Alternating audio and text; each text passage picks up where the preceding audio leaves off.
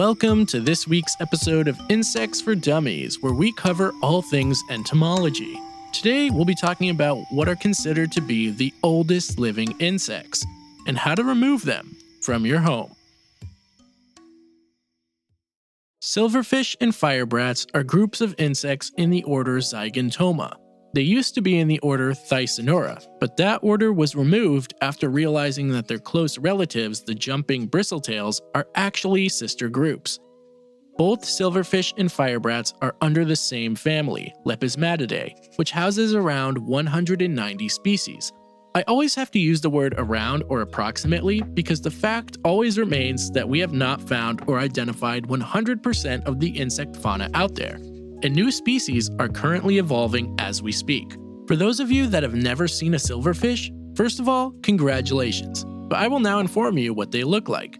They have a unique, elongated teardrop shape, with the head being on the widest end, and their tail has 3 bristles poking out of the tip. This is actually why they are also referred to as bristletails.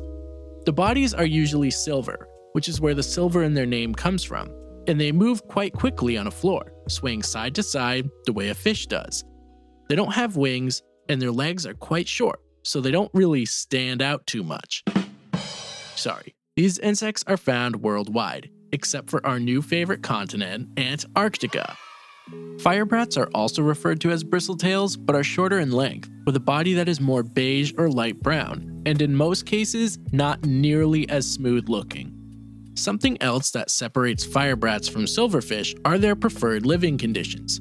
Silverfish love cool and damp areas, which is why they are often found around bathrooms, laundry rooms, or in basements, while firebrats prefer warm areas and can tolerate drier environments, so they can be found near furnaces, ovens, attics in the summer, and fireplaces. Just like silverfish though, firebrats can be found worldwide, except for Antarctica.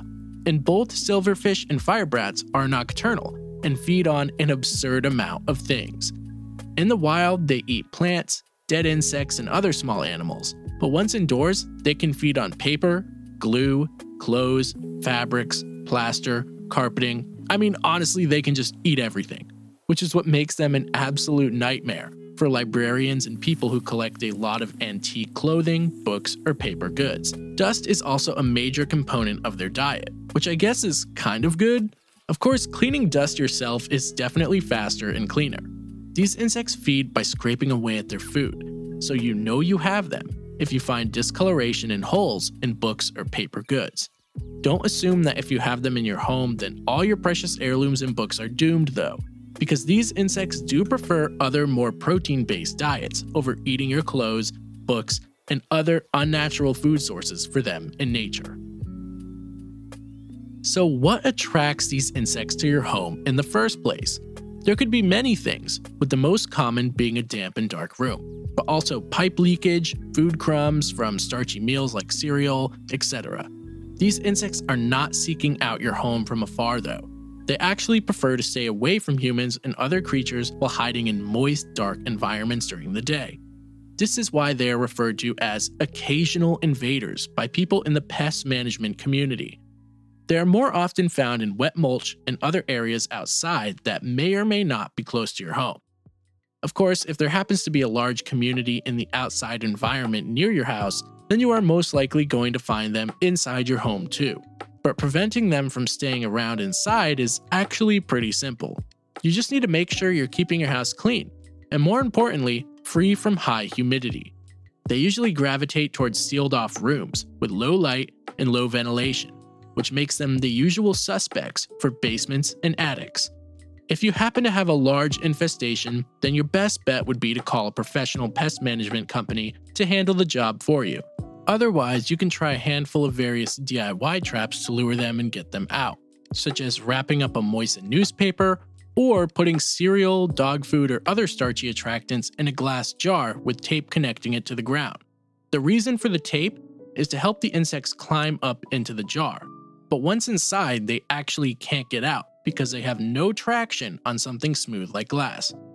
There are quite a few other methods as well, like using cedar oil as a repellent by mixing it with water and spraying areas where you notice damage. You can also spread out dried bay leaves, which are a major deterrent, and of course, more traditional methods like sticky traps and borax. It's important to know that silverfish and firebrats are not harmful to you or your pets, so you at least don't have to worry about any health-related problems if you do indeed have them in your home.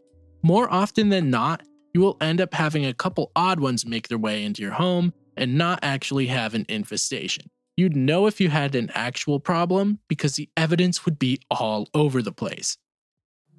In the title of this episode, I mentioned that these insects are the oldest living insects on Earth, and this is true. In fact, proof of this is that both silverfish and firebrats develop into adults by going through 45 to 60 molts, which is way more than any other insect. This is an anomaly that definitely results from them being the oldest extant group of insects. The predecessor for these insects evolved in the late to mid-Devonian period, and possibly as early as 400 million years ago, which predates dinosaurs by 100 million years. They were some of the first arthropods to be on land during the age of fish, when the first vertebrates were just starting to make their way out of the water.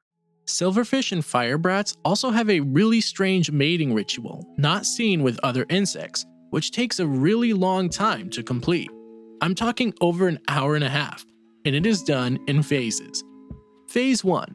The male and female will face each other with quivering antennae and then move forward and backward touching tips like in a waltz. Phase 2. The male then runs away, and the female has to chase him down. Or perhaps the female is chasing him away. Honestly, we're not sure. Phase 3. They then stand side by side, aka abreast for the word nerds, but this time, the male vibrates his tail.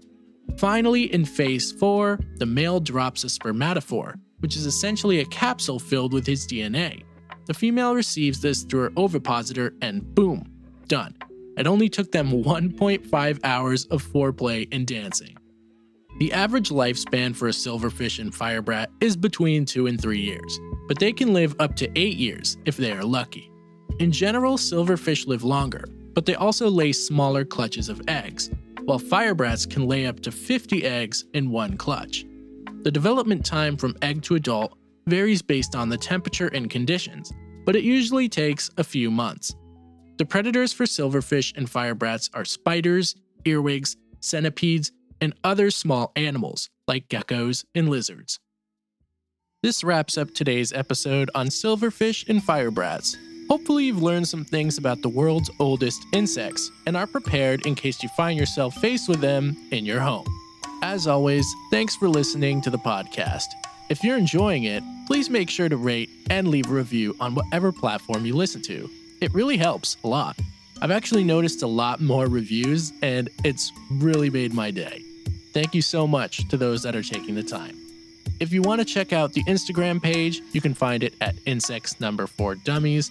And of course, you can send a listener email requesting something you want to hear about at insectsfordummies@gmail.com.